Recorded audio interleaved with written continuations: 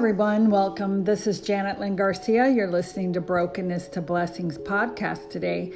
I'm so grateful that you're here. If you have been truly blessed, if you're blessed even listening today for today's podcast, I want to encourage you to go back and listen to several of the other ones. I make them short and sweet. This one, as it goes forth, I'm praying that this word will fall on the ears and hearts of those who are listening. If you're encouraged by Brokenness to Blessing, I want to encourage you to share this on all your social media pages. This is going to bless somebody. This is going to bless a massive amounts of people. Today's podcast is called Turn Me Out. I mean, seriously, are you all in? The Lord has turned this sister girl out. I am turned out for the Lord. I am on fire for Him. I know what He has saved me from. He has saved me from the grips of hell. Hell. I was headed to hell. I was not raised to know Jesus Christ. I didn't know Him. I knew of a God, but I didn't know a God. But then I had an encounter with His presence that turned me out 7 years ago. And let me just share a story with you. I was reminded today, and this is going way back to my high school years. I remember being in an art class, and it was my homeroom class. And there was a really good friend of mine, beautiful girl. I remember she had blonde hair. She was just a beautiful young lady. Just looking back in retrospect, I just remember how beautiful she was. And she sat on my table. And one time, being that I was not raised in the Lord, at one point in time, my life was gripped with alcohol and getting into drugs and just being in a bad, influential situation with no guidance, no direction, a broken home. What happens? You get influenced by the world. And so here I am in high school, and this young lady tells me how she was getting addicted to cocaine. I never touched cocaine. I never touched those very strong drugs. I mean, drugs are bad overall, but at the time, this young lady is sharing an event with me where she was taking cocaine. And one day she came to school and she told me about this time that something gripped her heart. She got sick. Something gripped her heart so much, it just made her fall to her knees. And so she was getting addicted. She was getting turned out on cocaine. And I don't know what happened to her in her life. I even don't remember her name. But I just want to encourage somebody with this word today that are you turned out? Are you completely sold out for Jesus Christ? Not sold out to drugs, not sold out to any one person, not sold out to anything that is considered idolatry in the Word of God. I want to encourage you. I'm going to share a word, and whether you receive it or not, I want to pray that you will receive it. So let me pray for you. Father, in the name of Jesus Christ, I pray that the word that you've shared with me will fall on good ground on hearts and minds of your children, young and old, from the youngest to the oldest, Father. It doesn't matter. Father, let the sound of my voice, let them hear your words, Lord, as you speak through me, and let your words speak through me as well. And Father, I pray this in Jesus' name. Amen and amen. So I was thinking about being just totally sold out for Him. And, I also came across some scriptures, and we're going to turn to these scriptures. Let just the scriptures speak forth loudly into your spirit. Just open yourself up to receive. Galatians chapter 5, starting in verse 7. Galatians 5, verse 7 says, "You ran well. Who hindered you from obeying the truth?" ? See, this is a section called Christian Liberty. Paul was talking to the Galatians. The Galatians were people who believed in the Lord Jesus Christ. They received the gospel. But here's what was happening. Pharisees and Sadducees and some religious leaders were trying to get them to get circumcised. They were trying to get them to go back to law abiding. When Jesus came, here was Paul preaching the good news, the gospel message that you're saved by grace. And here they are trying to tell these people, the Galatians, who has bewitched you, O Galatians? Don't fall back into religious bondage, legalism. Jesus didn't free us to go back into the bondage of legalism. He freed us so that we could be in the higher bondage of love. And so here he was speaking to the Galatians, and that's the backstory of this. But starting in Galatians 5:5, he says, "For we, through the Spirit, eagerly wait for the hope of the righteousness by faith. For in Christ Jesus, neither circumcision nor uncircumcision avails anything, but faith working through love." So you ran well, you're running well, but who hindered you from obeying the truth? He got so upset with these people trying to bring people into religious bondage and legalism that he was basically saying, in circumcision, a little boy's circumcision, it's cutting that flesh off, right? And in here, they're trying to lead all these people back to bondage. And he's saying, if I wish that even you who are troubled, that you would even cut yourselves off.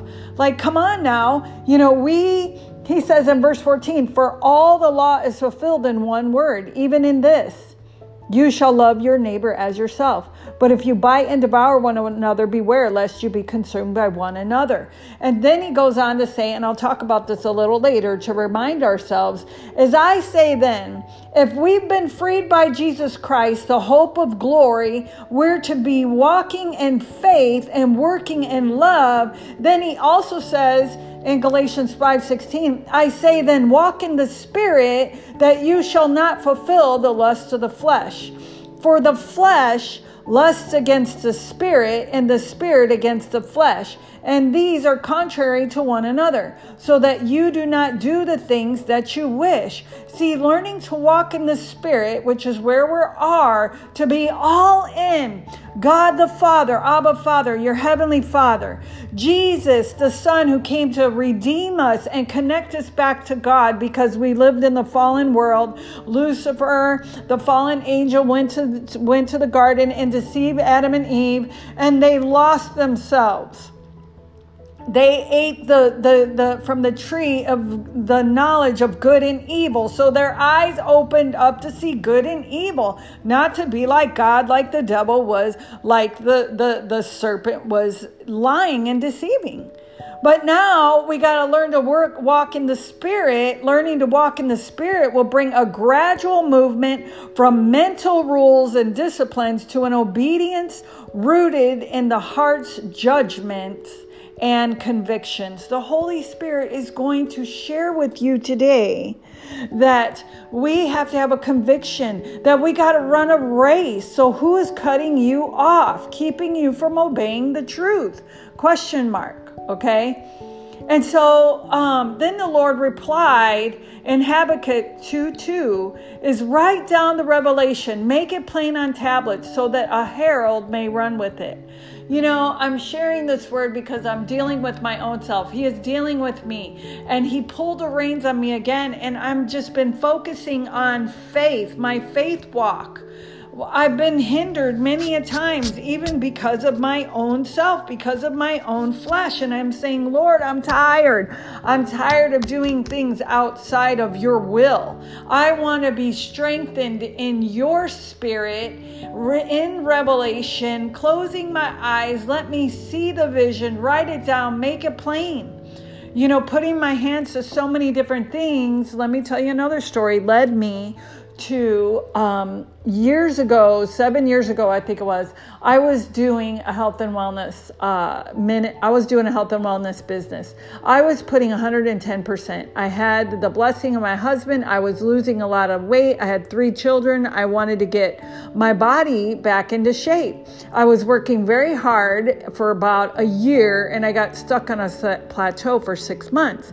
So my family member who was doing a health and wellness business introduced me to these products.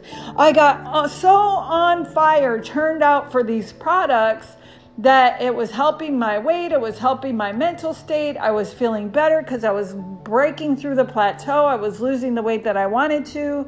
And guess what? I get involved with the business. What happened was I lost my sight. I lost my way. I was putting that before a lot of other things. And I got so frustrated that finally I had an encounter with the Spirit of the living God. And another year went by as I was growing and my heart was changing. And that's where Brokenness to Blessings really birthed. I heard the Lord tell me through my frustration was, come quiet and get your heart right. And this has been a 7-year process. Praise the Lord. I have grown. I've been so excited by what the things that God has been showing me. See, He chastises and He corrects those He loves. I know I am His child. He's been showing me how I needed to make up my mind. I needed to set my mind on new things. I needed to put off the old man and renew my mind with the Word of God on a daily basis. We have to be willing to be changed.